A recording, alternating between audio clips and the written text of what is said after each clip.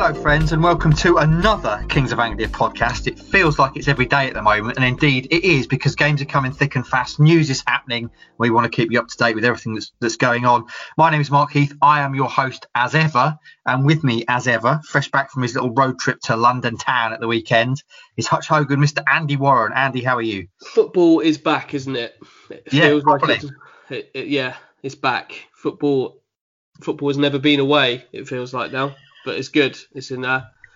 We've got fresh things to talk about. Lots going on. There's new seasons coming. A lot of things that are missing as well, sadly. But it feels good that it's all coming back. How good is it for you, my friend? Because obviously we've been working pretty much solely together with furlough and etc. since March, and no football, and we've been kind of spinning out things to write about. And it's been a struggle at times, we'll be honest. But now that you're actually going back and watching games, I imagine that must be absolutely tremendous for you. Yeah, it's all about narrative, isn't it? We had some change to the narrative, and no, it's great. I hope people are enjoying having the games back. I know loads of people have watched the streams of the Colchester games and the Tottenham games, and I hope people are enjoying having it all back. I know I certainly am. There are times in this job where you can feel like you've got football overload, but it's been really, really, really good to have Ipswich Town back. I know football's been back since June, but that felt strange that football was back and Ipswich was still in this weird little ball of hibernation.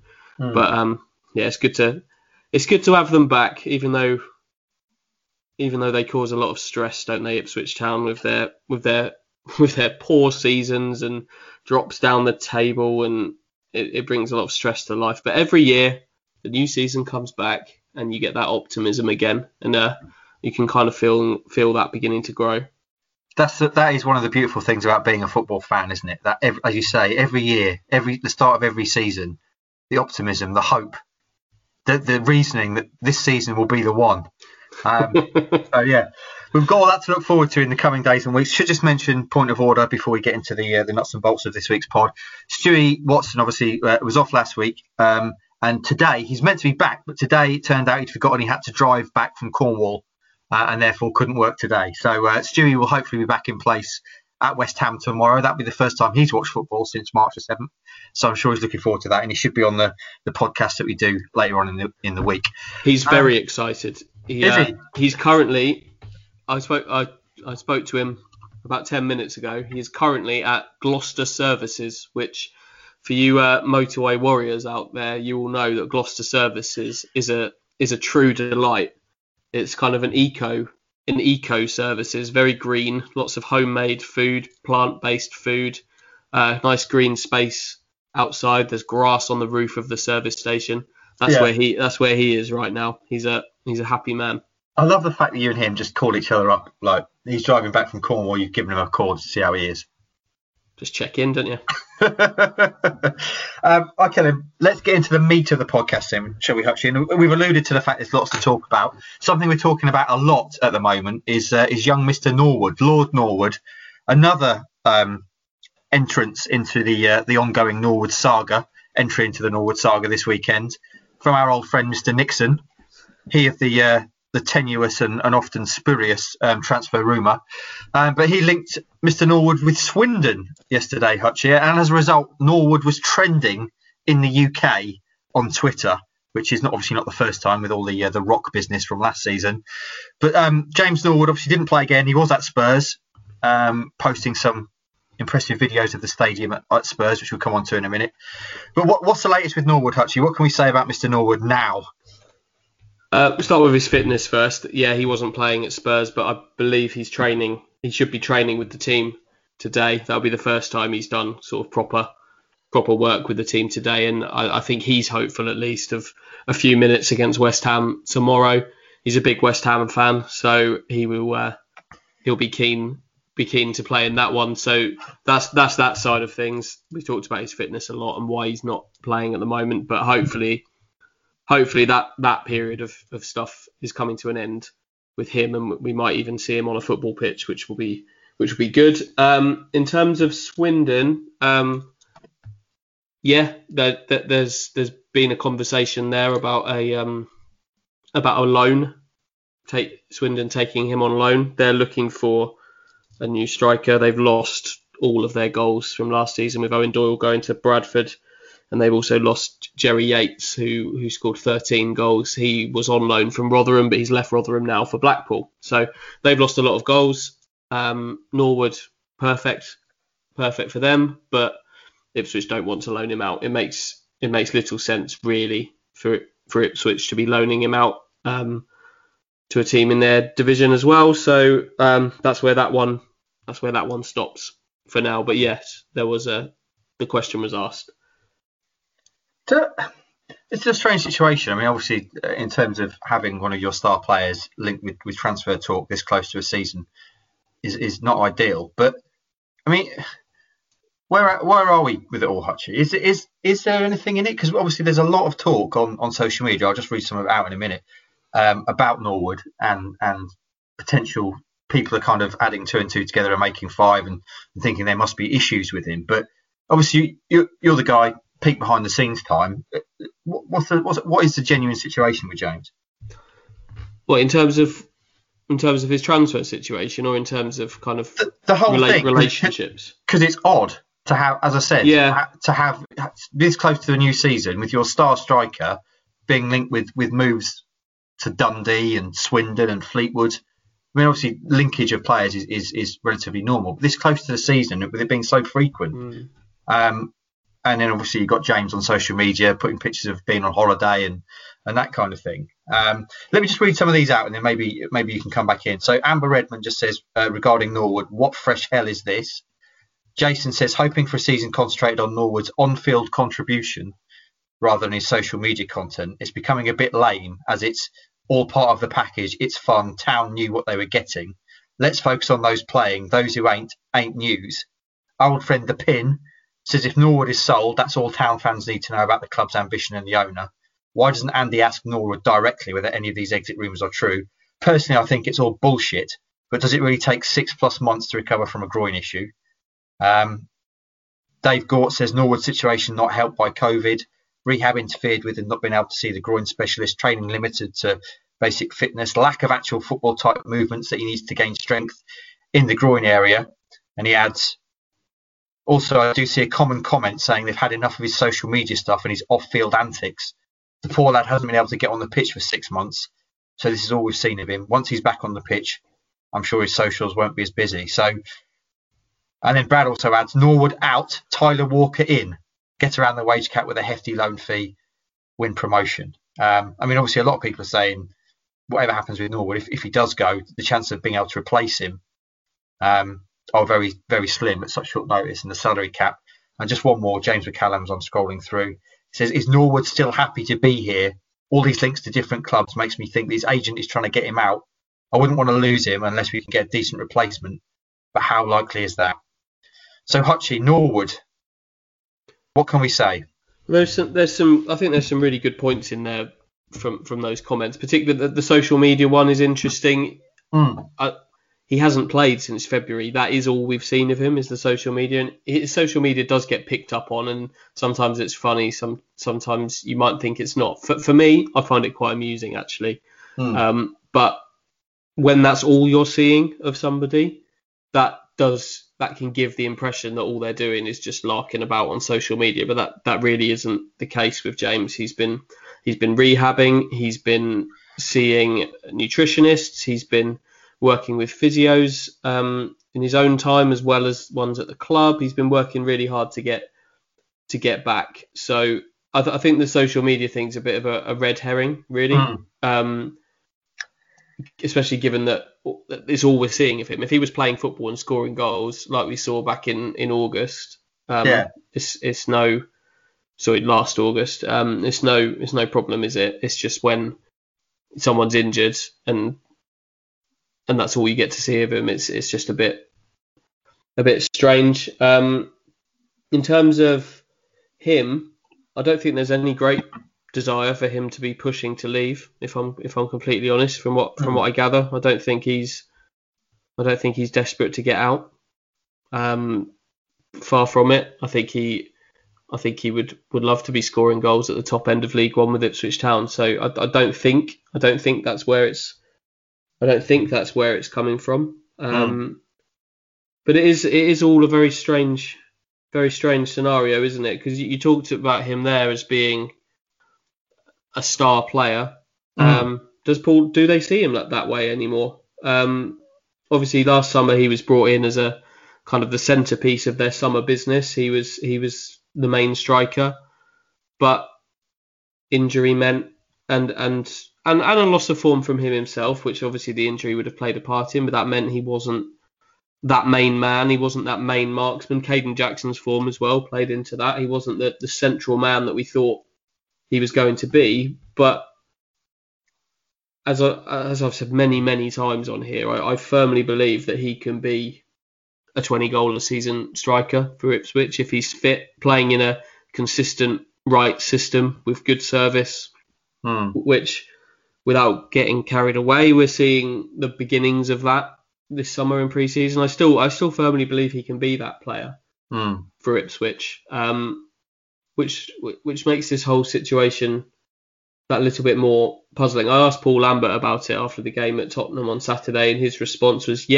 I asked him, is James still central to your plans? And it was not 100% convincing, but he was like, yeah, but he has to work hard and show me that he can be that player and get back to the player that was scoring all those goals for Tranmere. So it's a bit of a challenge there from Lambert to him. But I think it's probably fair to say that he's no longer the kind of the centrepiece that he may have been a year ago, and he's got some work to do there to make himself that player again. But if he can do it, I still firmly believe he could be central to what Ipswich try and do. And like you said, it's difficult if you get rid of him. That this is the main thing why I don't think any of this makes sense. Like moving him on. I don't really see how, unless you can pull off some kind of elaborate swap deal with somebody, or we still don't know if the regulations actually allow for this, an extravagant loan fee and pay zero wages for somebody. Whether clubs are going to go for that, I don't know. But unless you can do that, I struggle to see how you're going to replace him in kind of a like for like manner. So it's all very strange. But in terms of Swindon, I don't think that's going to go any further. What about, I've seen a lot on social media, not necessarily including us in terms of response to the podcast appeal, but a lot on social media with fans kind of chatting back and forth saying that there's clearly some kind of problem with Norwood and his place in the squad. He's not popular, he hasn't got any mates, he's fallen out with people, this, that and the other. But I mean, from your understanding, that there's no issue there with his kind of fitting in the team, is there? No, I don't think so. I think there are going to be some people that have a higher regard for the kind of social media fun that he enjoys than others. Yeah. There are some people that are going to find that funny. There are others that are going to find that less funny, and that extends into the coaching staff as well. I think we've spoken about on here before about that the coaching staff was split on the kind of the wrestling stuff last summer and the gifs of smashing beer cans together to celebrate goals. Yeah, but in terms of his kind of place in the squad, he's not this outcast that people are kind of making him out to be. Like I'm led to believe he was sat at the Colchester game the other night, sat next to David Cornell for the entirety, not next to, with a metre in between or two, just to be clear, and had him in stitches for much of the evening. I saw James. I saw James in Sainsbury's at White Hart Lane, walking across the Sainsbury's car park at White Hart Lane on Saturday with Emir Hughes, James Wilson, and Ollie Hawkins. And he played golf with Gwion Edwards and Freddie Sears. He was if you look at his social media, he was at kind of a team gathering at Luke Chambers' house last night. Who turns out Luke Chambers has got his own kind of like pizza cafe in his house. Of course, he has. He's got this neon sign on the wall. I think it said Luke's Pizza Bar or something. Of course, yeah. With a pizza oven. So he's not this. I'm sure there are people that have more time for him than others, like in any workplace. but he's not this social outcast that people are sort of painting him to be. You see all sorts, don't you? Like people, I think there was someone posted about him the other day saying that he's got a massive gambling problem. That's not true. It's gone a bit into overdrive, I think, and I think a lot of that's down to the lack of football and the lack of him playing football. But like I say, though, clearly there are going to be people that have less of an opinion have a lesser opinion of the social media kind of stuff than others. But in terms of, I don't think he's this kind of outcast. He went, if he was that unwelcome, he wouldn't have been taken to the Tottenham game at the weekend when it was clear he wasn't going to play in it. Yeah. It all just feeds into why this is such a peculiar situation, to be honest. And I just don't. We've talked about this a lot as well. I don't see the financial benefit of him moving for Ipswich, particularly on loan.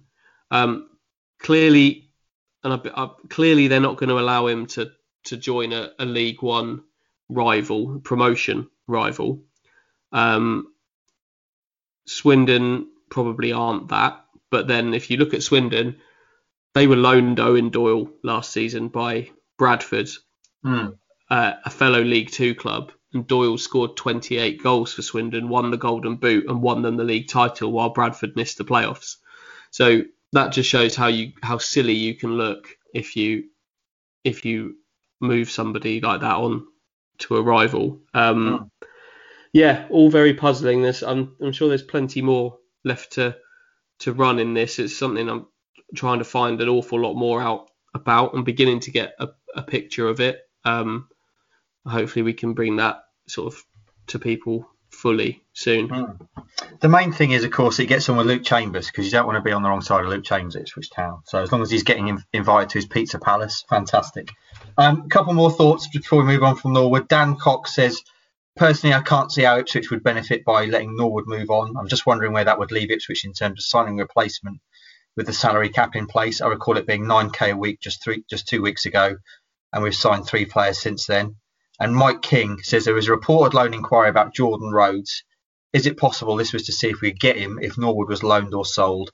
How does the salary cap work in relation to loans? Obviously, you alluded to there, Hutchie, that potentially that might be a way around the old salary cap, an extravagant loan fee. So, yeah, I mean, certainly getting a replacement for Norwood would be tricky at this late stage. Shades of the Daryl Murphy departing, of course. But and the Jordan Rhodes thing, have we ever talked about that on here? That's not going to happen, is it?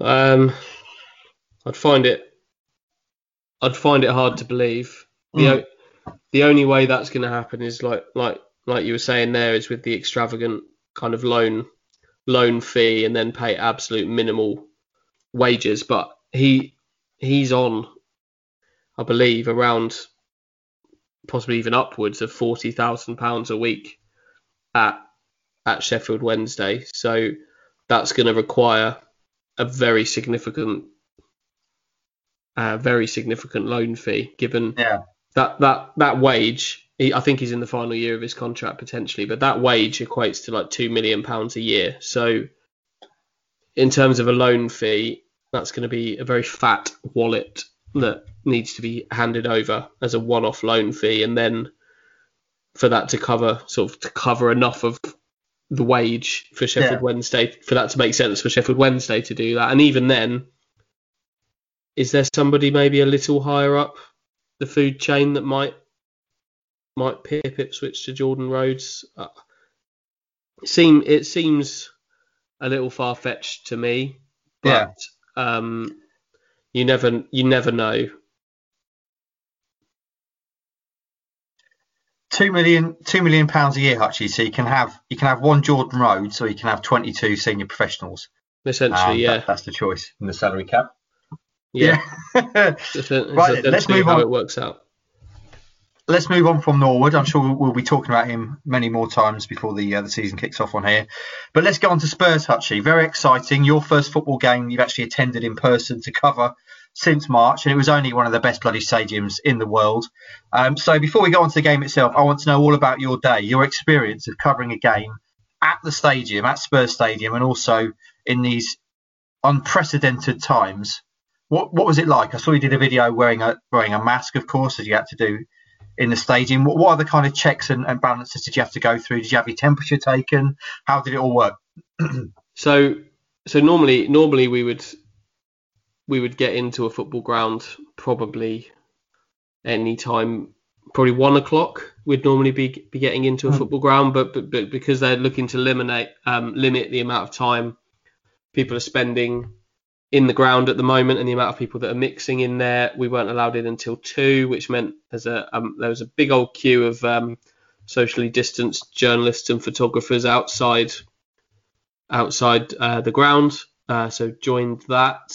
Then you're queuing up, having your temperature checked. You've had to fill in kind of a health questionnaire and sign a waiver before then to have sort of secure your place. That's a pretty hefty document as well to get through that. So yeah, get through the temperature check, which I had to have my temperature taken twice because I was too cold the first time. Really? Yeah. Too cold? Yeah. Is that a concern? They thought you were. No, it's probably more like it probably means that the reading wasn't taken properly. But I took it to mean that I was just too cool. Yeah. But then you get through all masked up, all one way system in there. So really didn't get that much of a look around the kind of the inner sanctum of the new stadium. So it's kind of following everything's zoned. So there's a red zone, which is where like the players are, and anybody that's kind of in testing protocol. It's almost a bit like a bubble zone where you're not allowed to go unless you've tested negative for the virus. Then there's an amber zone where you're allowed, which is where I was allowed to go. You're allowed in the amber zone, which is sort of anyone that's passed the temperature check and has declared that their health's okay. So I was in the amber zone. You follow a little pathway through with stickers on the floor straight up to the press box where you've got an allocated seat where you basically sit down and don't move from, and that was that really. Bit of different for photographers as well. Photographers like to moan a bit, and they love to whinge, and they are required to very much sit still in the place where they're told to sit, and photographers don't take too kindly to that. So I think we say that a group noun for a group of photographers is a whinge or a moan of photographers. Never happy. Never ever happy. Always complaining about something. Photographers generally. In my 20 years in this business, I've never known a photographer not to moan constantly. Hutchie, was it a Spurs issue face mask, or did you have to take your own? No, I took my own. I think Ipswich are issuing them on tomorrow for the West Ham game, giving you a face mask and a bottle of water in a sealed bag. But I think I'll probably wear my own, to be honest. Okay, and then talk a little bit about the stadium, mate, because I saw obviously the town players putting videos on social media. It looks an incredible place to do some football reporting. Yeah, it's a proper kind of cathedral of football. It's like you're quite low down in the press box, so you can feel like how big it is on top of you. Yeah. It's huge. Honestly, I just kept looking around it, thinking just how many thousands of Ipswich fans would have loved to have been there. So it's panged with guilt sat there. But I won't lie to you, I thoroughly enjoyed watching a live game of football with my own eyes again, which was great. But there should have been thousands and thousands of Ipswich fans in there, and I can only begin to imagine what that place is like when it's full for a big Champions League night or something. Yeah. Because even in this empty ground, they still made it quite an atmospheric experience in terms of the music that they played. Music had all the big hype. They still played like the hype videos on these massive screens, which were huge. There's 4 of them in there, I think, and they're absolutely massive.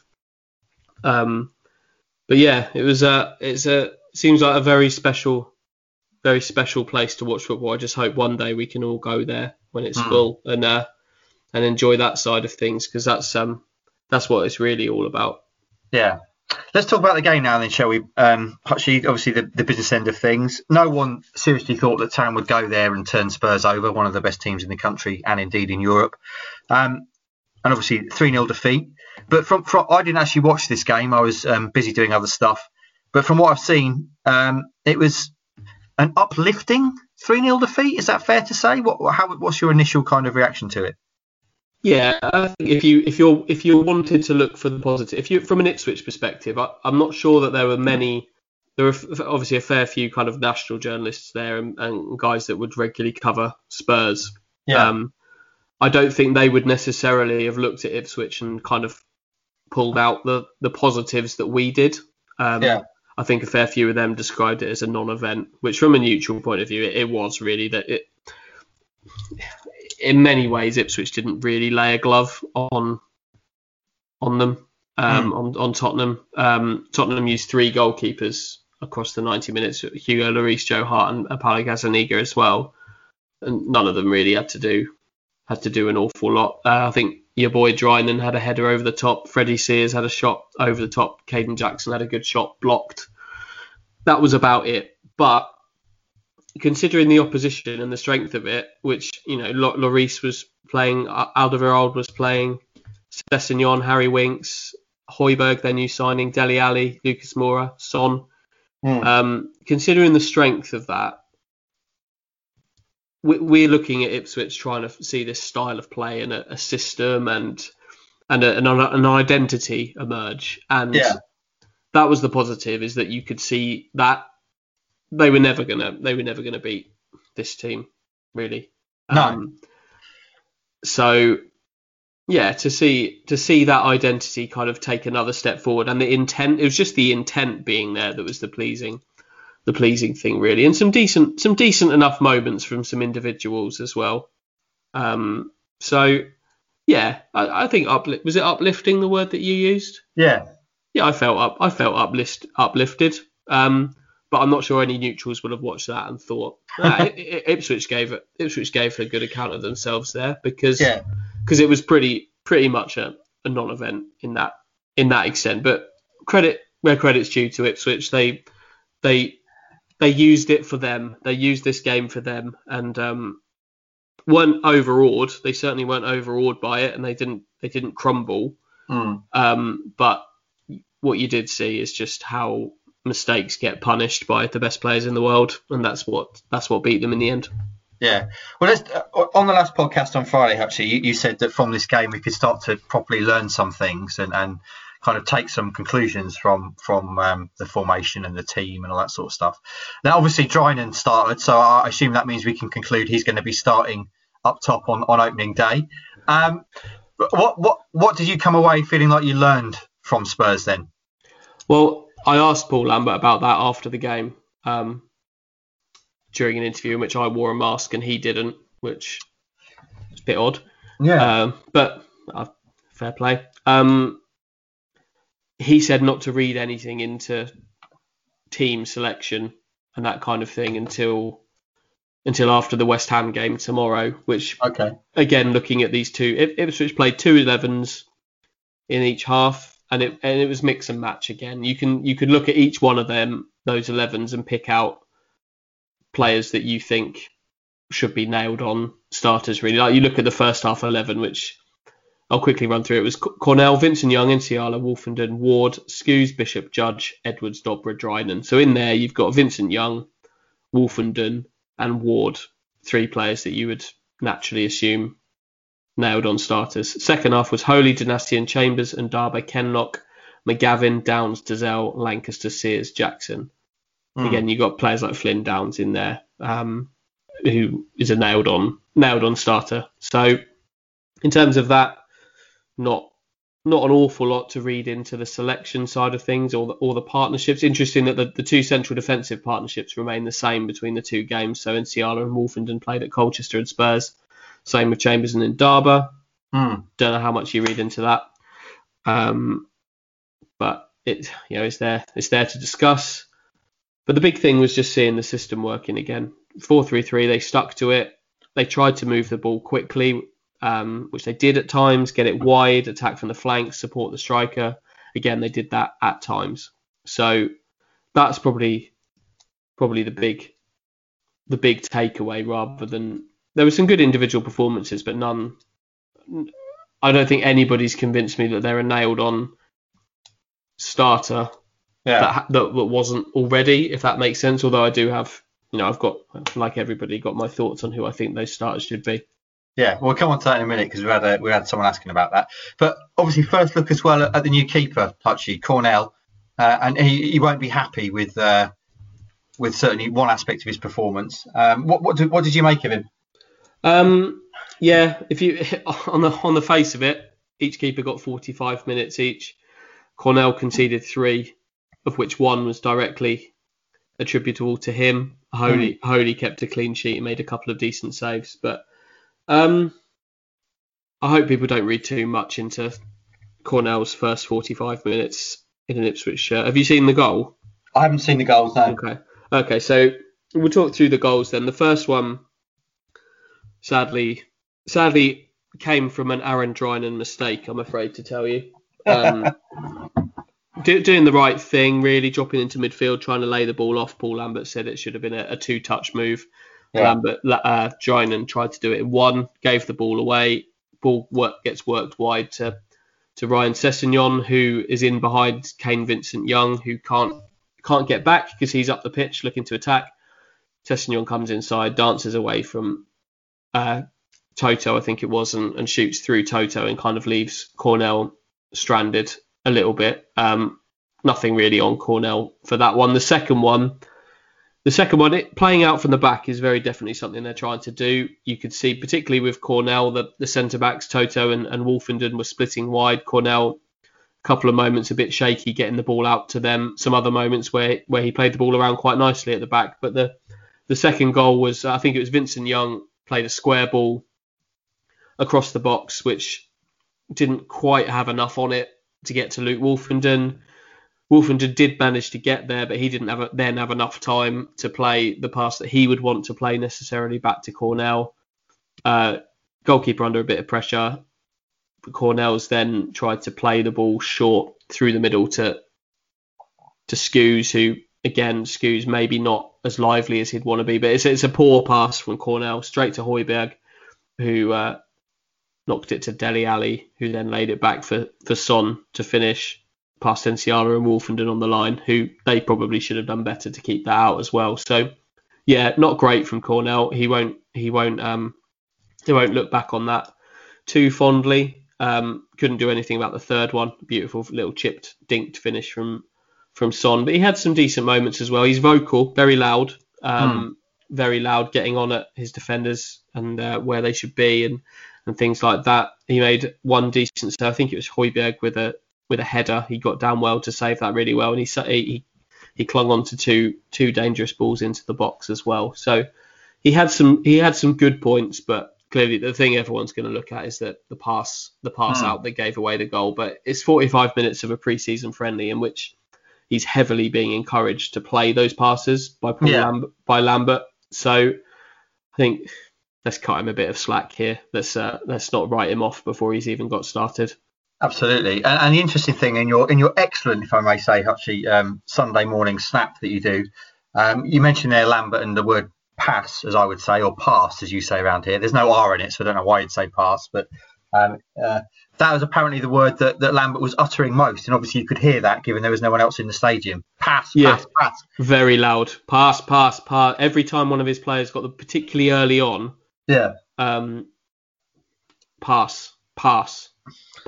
That's what he wants them to do. So, and that's what they tried to do. They just weren't able to do enough of it in sort of key areas. There was some in the first half. They had some decent run. Dobra was busy. Had some good runs. One decent cross into the box. Edwards had a couple of moments where he came in on his right foot and looked to make something happen. Teddy Bishop had some decent runs into the attempts to run into the box as well. Who would have absolutely loved this, by the way. I spoke to him afterwards and he he's a massive Spurs fan, so he's just gutted that his entire family weren't able to come and watch.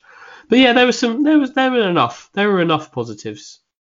Let me read out some thoughts from the KOA Army, and you can reply as you see fit. Sam James says, I was very impressed with Ndaba, but where was Hughes? Yeah, I'm very impressed with him. I've spoken about Ndaba a lot. He's someone I really like. I think he's got, as I say every time about him, I think he's got all the tools. He's quick. He's powerful. He's good on the ball, and that's what particularly stood out in this one. For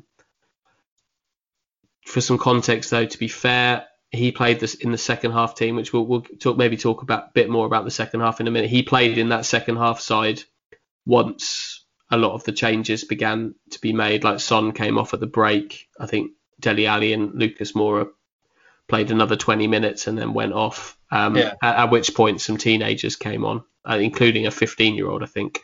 So worth noting who he was playing against rather than the first half team. But that's not to say he didn't impress. He's very comfortable on the ball, and that was good. Emyr Hughes was there. I think it's just a little knock with him. There's a chance he could play tomorrow. He seemed in good spirits. John Watson, leader of the KOA Army North Battalion up there in Sunderland, he says, is there any more word on who the centre-back was who we missed out on last week? With Ndaba doing well and Toto not pulling a hamstring or being sent off, do the esteemed panel think we'll still be chasing a new addition? Or has Ndaba done enough for a squad number? Any thoughts on that, Hutchie? Do you think they're still after a senior centre-back? I think left-footed balance is massive. I don't know who it was that they missed out on, by the way. I just know that they missed out on somebody. Ndaba's got that left foot. I wouldn't be rushing to. It would have to be the right addition to bring somebody else in, because you've also got James Wilson to come back into this mix. It'll be interesting to see how he's handled, because I gather James Wilson's fit possibly to play in this game tomorrow against West Ham. He's had a little, I think it's a calf problem. It's definitely in his kind of lower leg, a bit of a knock there, but I gather he's fit to play, which means that's, if you're then talking about Nsiala, Wolfenden, Chambers, Ndaba and Wilson, that's five centre backs, and even playing two teams for 45 minutes, you're not going to get enough in there. So that'll be interesting to see who he takes minutes from in this one. I think that will tell you a lot. A few more thoughts from the KO Army about the game. Chris Bennett, as we just discussed, says, funny how Ndaba has done nothing for the last few years when he should have been staking a claim for that centre-back position, then has 1.5 good games and should be an automatic starter. Yet Cornell should never play for us again after a dodgy 45 minutes against world-class players. Fair point. Kevin Larson, do you think the naming of Ward as captain over Skuse is some sort of sign that maybe we might not see that much of Chambers and Skuse during the season, and Ward will captain the team regularly? What do you reckon, Archie? I don't know if it says anything about Chambers and Skuse playing games, but I think what it definitely does say is about how valued Stephen Ward is, and how it tells me he's a nailed on left back starter, and it tells me that they really value the experience and the new voice that he's brought in there. I always get the impression that Cole in particular is a bit of a reluctant captain when he has that armband on. He's a lead by example kind of guy, not kind of a vocal. He's vocal, but not to the same level as you'd think a captain would be generally. So I'm not sure there's too much to read into Ward taking that armband over Skuse. However, I would be interested to see what happens when Chambers and Ward are on the pitch at the same time, which they haven't been as of yet. Interesting. And just finally, Tony Page says, I look at the spine of the team and still feel that soft underbelly prevails, especially centre midfield, where we lack a Sean Derry type who can drive the talent around them on. As Roy Keane would say, someone with big forearms. Any thoughts on that, Hutchie? Is that a fair assessment? I guess that's kind of aimed at Skews, isn't it? Who's never going to be that, who plays that deeper kind of, almost like an enforcer role, but without the physical side of it. I quite like the look of Flynn Downs playing in that deeper role. To be honest, I think if you now added another kind of, if you added a brute of a midfielder in there, which, you know, I'm not against the idea of that. You've then got one midfield, and then if you start Downs as well, who's a nailed on starter, you've then got one space in that team to include Skews, Judge, Nolan, Bishop, Hughes, Dazelle in one sort of team place, which is a real problem. So I wouldn't be I don't know how they're going to do it or who, but it wouldn't shock me if there was a midfield exit. If they could. I don't know how they can do it. Sam Chapman, just on that very theme, says, do you see El Mazouni playing a bigger part this season? And if so, where does that leave Bishop and Judge, as we can't play all three?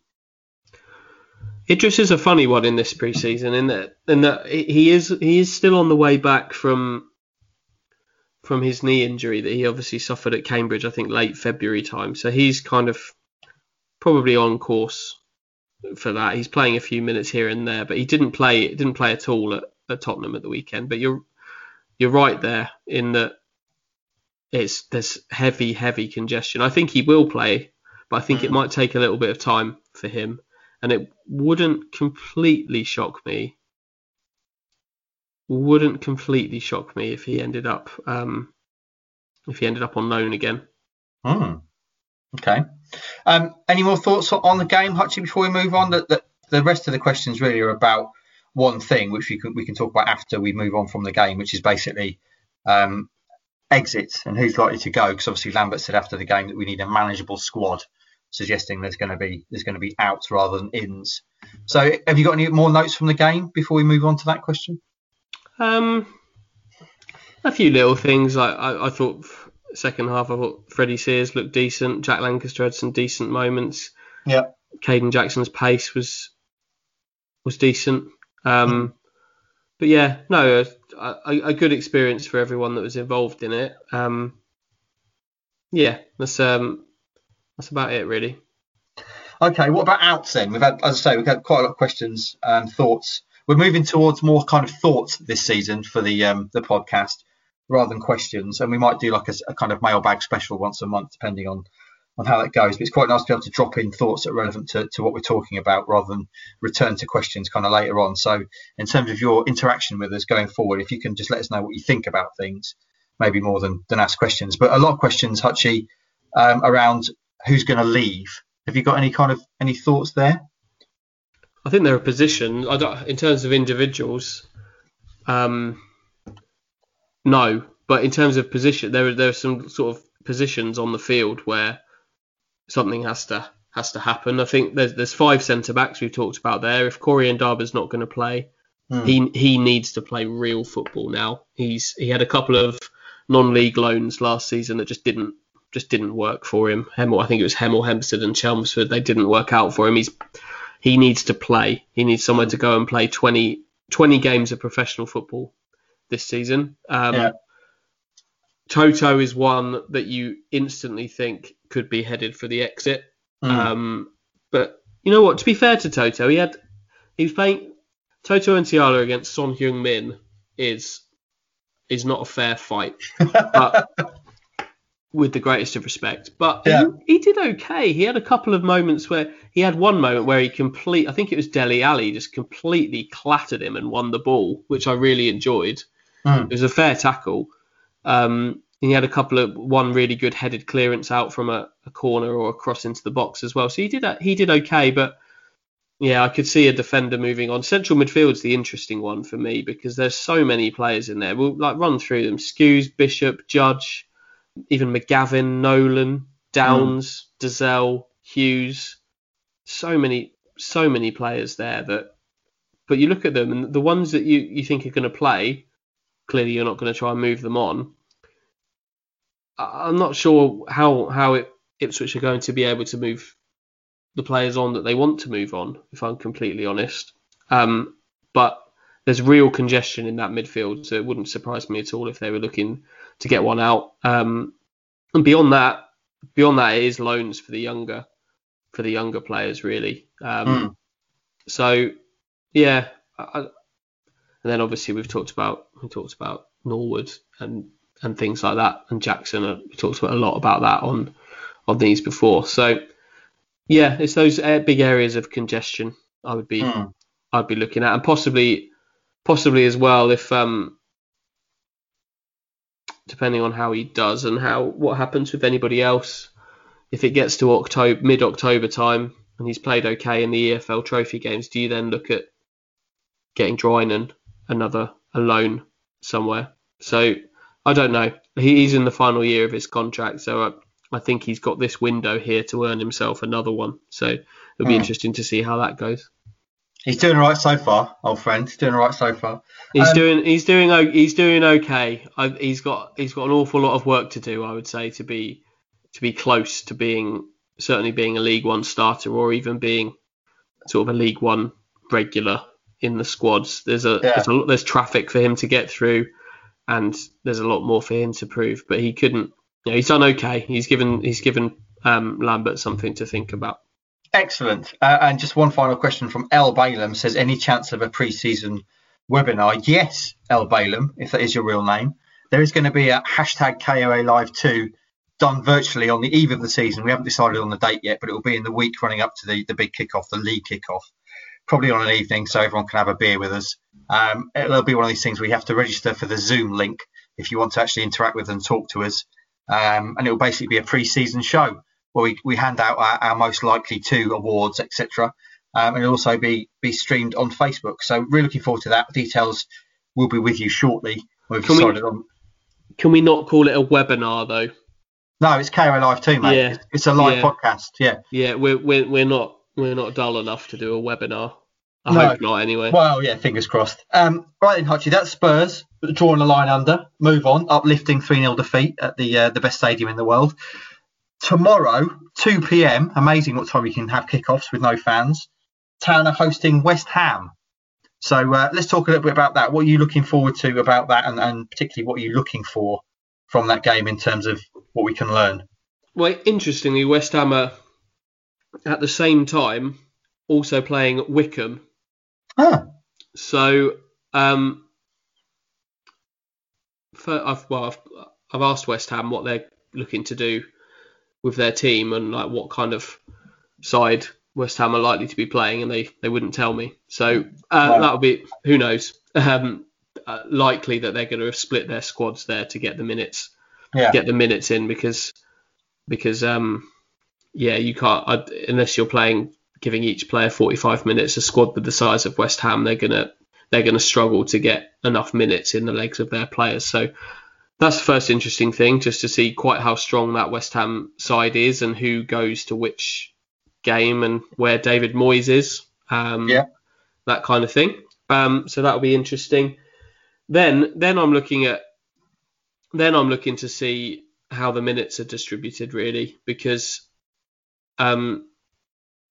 pretty much each player's now played 75 minutes at Colchester and then 45 at Tottenham. I would be surprised if Lambert went with two separate sides for 45 minutes each again, but not shocked. Because then after that, we're led to believe there's one more pre-season game to come next Saturday against a team who can't tell you who it is, but as I said on the last pod, it's a relatively local EFL side who wear yellow. That's not Norwich. So that's on Saturday.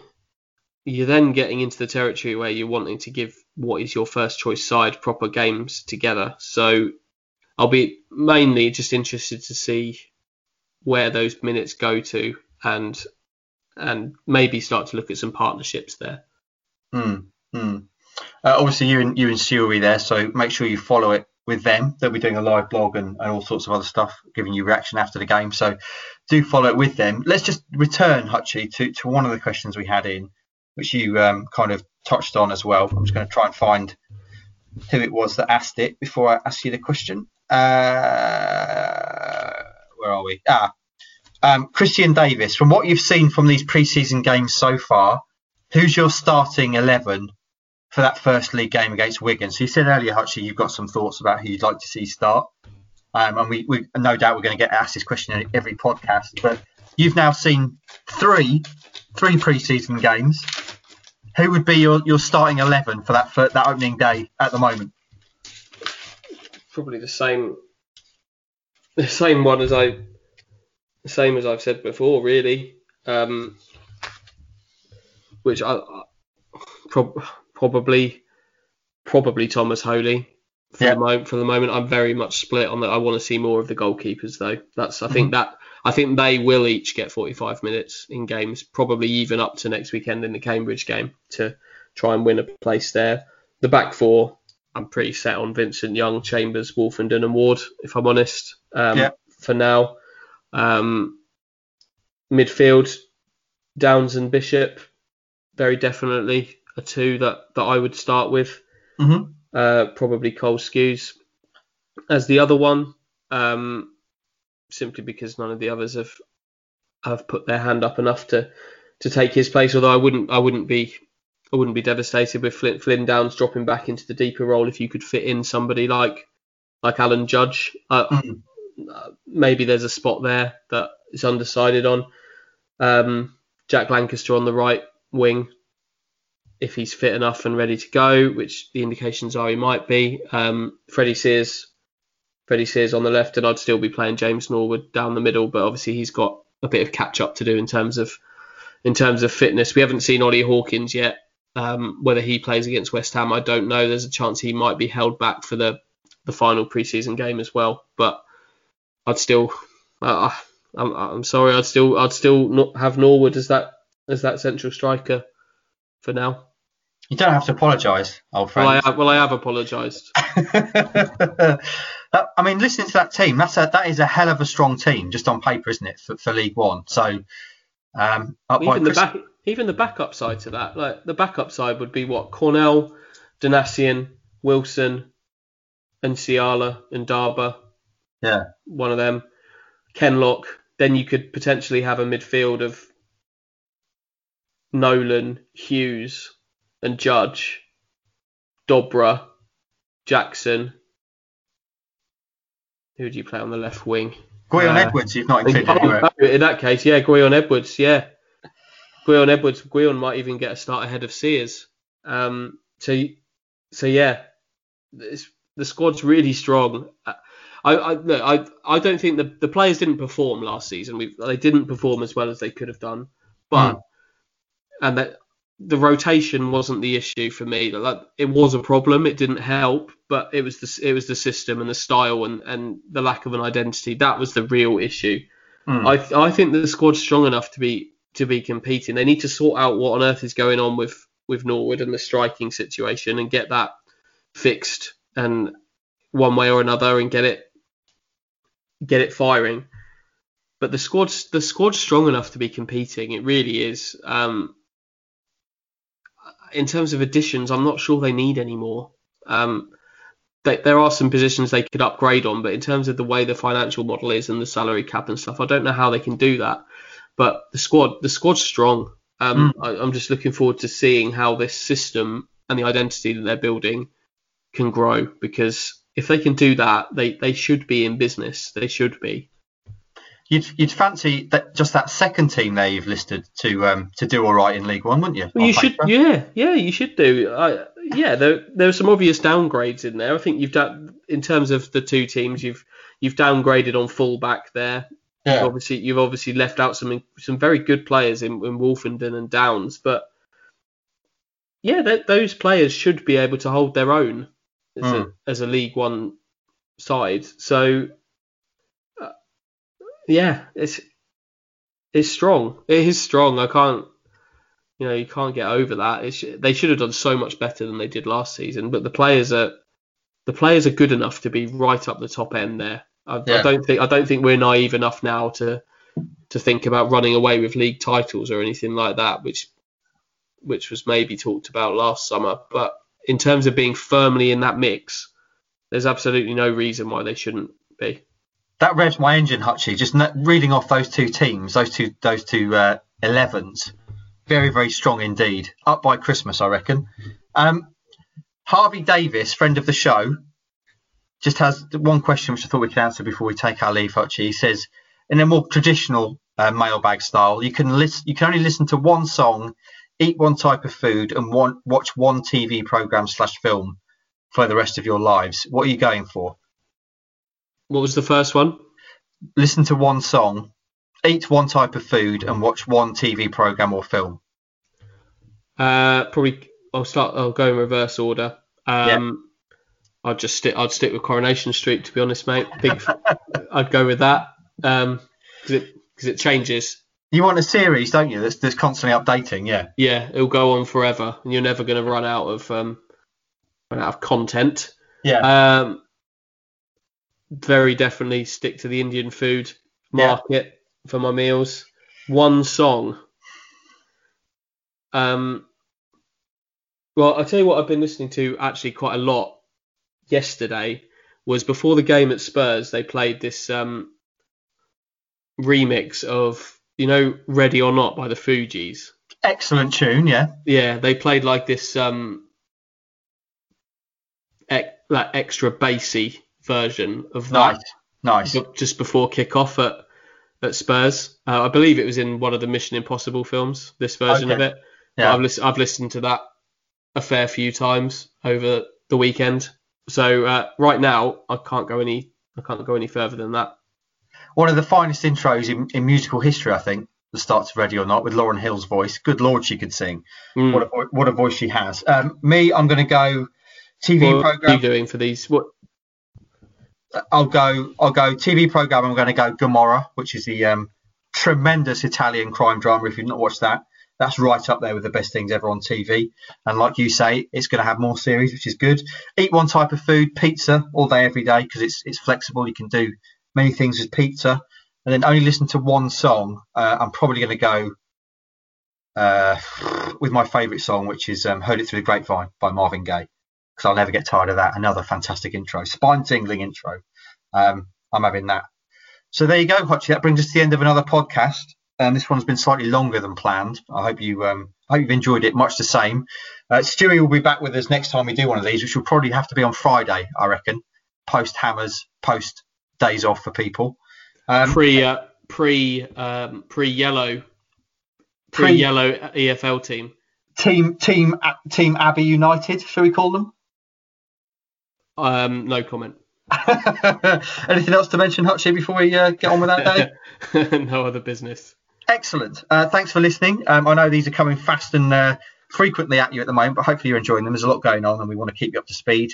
Leave us a 5-star review on iTunes if you can, please. It helps us in visibility in the charts, and follow us across all our social medias: Twitter, Instagram, Facebook, YouTube, Kings of Anglia.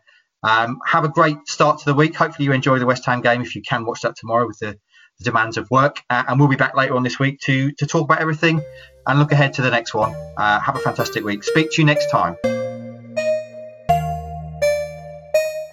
From true crime to football, Brexit to Oakville. For more great podcasts from Archon, head to audioboom.com/channel/Archon.